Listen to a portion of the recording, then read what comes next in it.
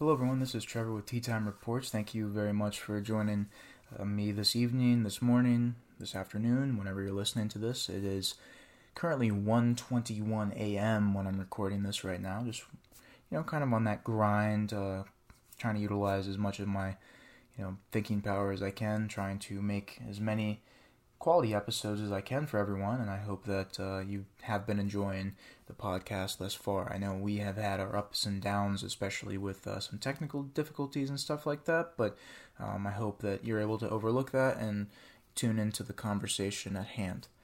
Moving forward to what this episode is going to be about, it's going to be probably about my third favorite film of all time, and that's a steep list, if you will. This movie is called The Prestige. The Prestige was directed by Christopher Nolan, one of, if not my favorite director of all time. This movie was released October 20th, 2006, worldwide. Release date for streaming services was on February 13th, 2007. The box office gross in the U.S. was $53.1 million. Pretty solid. Runtime was about 2 hours and 10 minutes. And then the production company was New Market Productions. This is a fantasy mystery thriller produced by Christopher Nolan, Aaron Ryder, and Emma Thomas, written by Jonathan Nolan and Christopher Nolan. Again, directed by Christopher Nolan. The movie summary is pretty much these words here. An illusion gone horribly wrong pits two 19th century magicians, Alfred Borden, aka Christian Bale, and Rupert Angier, aka Hugh Jackman, against each other in a bitter battle for supremacy. Terrible consequences loom when the pair escalate their feud, and each seeking not just to outwit, but to destroy the other man. I think that alone should just get you enticed and captivated. It's not only is it fucking Christian Bale and Hugh Jackman, but you also get a young Scarlett Johansson, you get a Michael Caine. It's a loaded cast. And you get Rebecca Hall, who was really good in it as well. Andy Serkis, David fucking Bowie. I mean, you name it, it's in here. And you gotta give this credit. In me personally, I think this is probably Christopher Nolan's most creative and maybe even his best movie, just because of everything was so fucking perfect. The twists, the storyline, the dialogue was written beautifully, but just the thing about it the most, in my personal opinion, was the symbolism. What were these two insanely talented magicians chasing other than just revenge? And you'll realize and learn why these two guys hate each other. Definitely towards the beginning of the film. And if you are watching this film, I really recommend that you put your phone down, put subtitles on, and pay the fuck attention, because there's a lot of very important parts, especially in the beginning. I would say the first act of the film is probably the most crucial to be able to understand some of the full circle moments towards the end of the movie. But if you're able to do that, you will genuinely understand and realize, holy shit, this might be the best movie I've watched in a long time.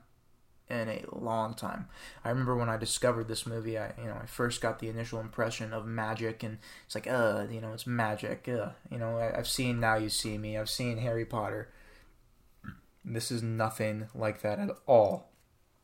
It is more twisted. It's more in-depth. Not just about the fucking magic. They're not waving wands around. They're not, throwing cards in the middle of the fucking air and robbing a fucking bank. This is about literally just a rivalry that turned into a foul, disgusting relationship because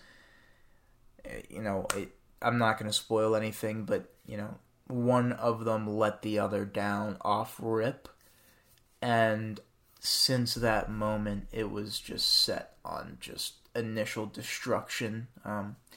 especially for Angier. This is my favorite Hugh Jackman performance. If you don't know who Hugh Jackman is, it's the Wolverine.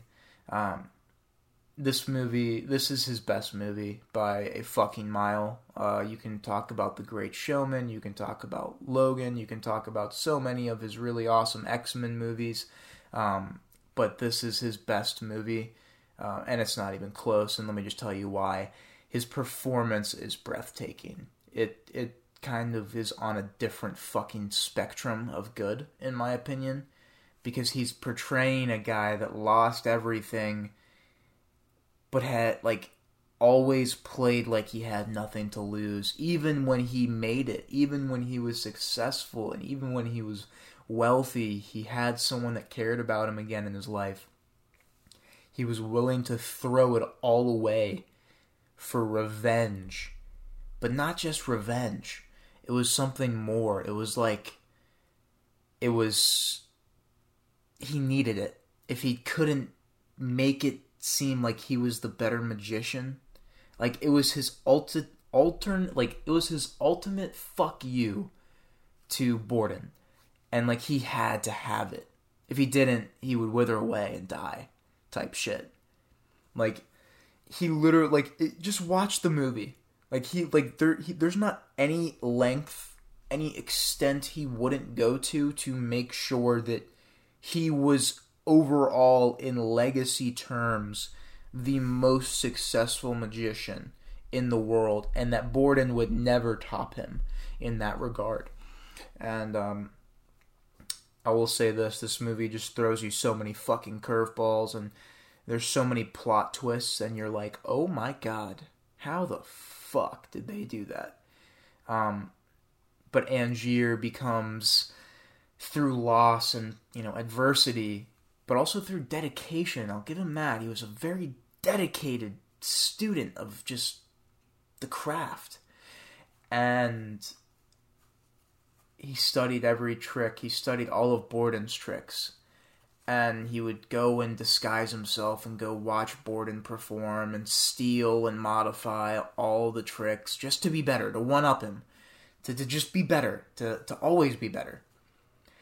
And Borden, eventually had a trick that was the best that Angier had ever seen.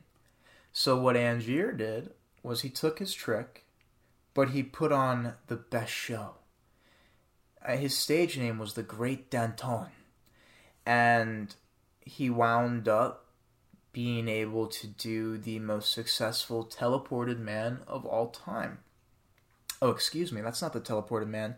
This is he's walking through a door, and then 12 feet on the other side of the stage is another door, and pretty much he's falling through a trap door, and there's a guy that looks exactly like him coming out of the other door, but walking up a staircase type shit. So when the doors swing, you can't see behind the doors, so that's where the movement's going on. But he did that, and then it just got to the point where,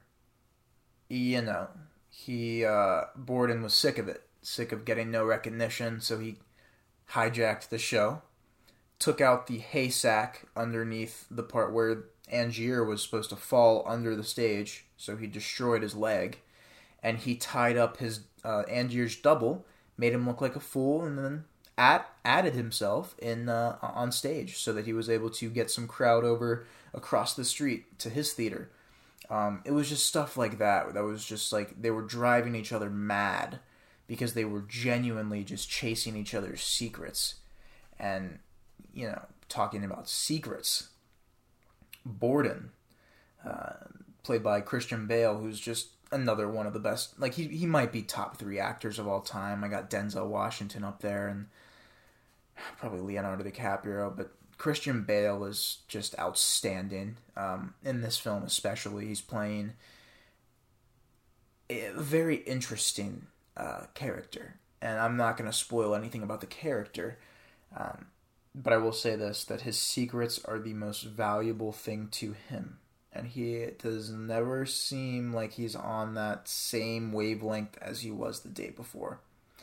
So it's just one of those things where, you gotta pay attention to this film to understand it, to grasp the plot line of it. and I really suggest that you do so because it'll leave a mark in your memory for sure. There's one scene that I did want to touch up on briefly, but before that, I did want to talk about the ratings, which I believe are completely incorrect on Tomato Meter's part. 76% out of 204 ratings? That's pathetic. That's not true at all. This movie is a 95%. If there is one. Like, shit. And then the audience score is a 92% with 250,000 plus ratings. Thank you, audience, for understanding what a good movie is. We really got to stop trusting all these rating sites, guys. Like IMDb, Rotten Tomatoes, all that shit. You got to really stop putting faith in them. Like, they all have their own agendas and their own biases like us, but they just get paid way too much to review these movies. Like, seriously. Like, granted, I'm using this website for information, but I just, if there was a more like film index oriented platform, I would use that 100% instead of, giving these people clicks. But moving forward to the scene that I wanted to just briefly discuss, David Bowie is in this scene that just leaves a impact on me. And again, it's Rupert Angier, and he's talking to Nikola Tesla, aka David Bowie. And what he's acquiring from Tesla is this machine. And it's really cool how this movie also shows a little bit of that 19th century perspective, not only with just the setting, but just with, like, the views of society and stuff. So, like, Tesla was getting pranked, he was getting threatened, his facility was getting fucked with by various parties. But going back to it, Rupert Angier, while Alfred Borden was in prison for, I'll go ahead and say it, technically Rupert's murder. Rupert was out there studying Alfred Borden's diary, trying to unlock the diary with a key. And a key is a single word that will unlock the diary and allow you to read the magician's secrets. It's like a magician's code. And Christian Bale's character, Alfred Borden, is in prison. And while he's in prison, and you get to see that in the beginning of the film, Rupert Angier is off acquiring a machine. And a machine that will turn the teleported man, the trick originated by Alfred Borden, and you'll see how and why when you watch it, because you will watch this movie. I feel like I'm hyping it up perfectly. Rupert Angier goes to Nikola Tesla to acquire a machine that will literally transport him. That was the intention, at least. So what happens is Nikola Tesla, he invites Angier, and this has been weeks into their sessions of talking and discussing this machine's process. And he pulls him upstairs, and Andy Serkis is literally like the waiter slash butler slash assistant guy. Really creepy and cool in this movie. Really cool top hats. Pulls him upstairs on the balcony to have a meal. And he was just asking him various questions, like, what are the lengths that you would go to like, foresee, like, to bring this to life. And Hugh Jackman, his character Angier was always answering, like, if money's a problem, I can write you a check. And Tesla laughs at him, and he's like, no, I am a slave to my passions and to my hobbies. Don't let them enslave you. Take the machine, burn it. And that scene, especially David Bowie's delivery of those lines, it hit. It kind of hit different, because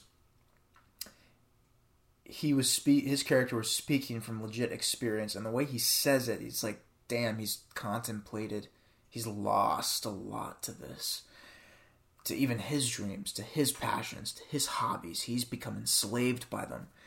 They run him, they rule him, they've conquered him. And it was just a very interesting thought process to like go through, especially as a young man at the time watching that for the first time, like, and just thinking about that. And it really hit me and stuck with me. I'll never forget that scene. I'll never forget David Bowie as Nikola Tesla either. And I think if you are like not going to watch the movie, but maybe you're just listening to the podcast, this episode to support, which is greatly appreciated. Make sure you guys are giving us a follow on Instagram and Twitter at Tea Time Reports. But if you don't plan on watching this movie, I definitely recommend you at least look up that scene on YouTube. Just look up the Rupert Angier and Nikola Tesla lunch scene. And you can genuinely enjoy what real acting and real filmmaking is in probably a 3-minute conversation. Because one thing about Christopher Nolan's movies is this movie had to be edited superbly for it to even make sense. And it was. Like, everything was perfect. It felt smooth when there was tons of flashbacks. There was tons of moments where you had to kind of correlate that scene with this scene to tie it together to make it make sense.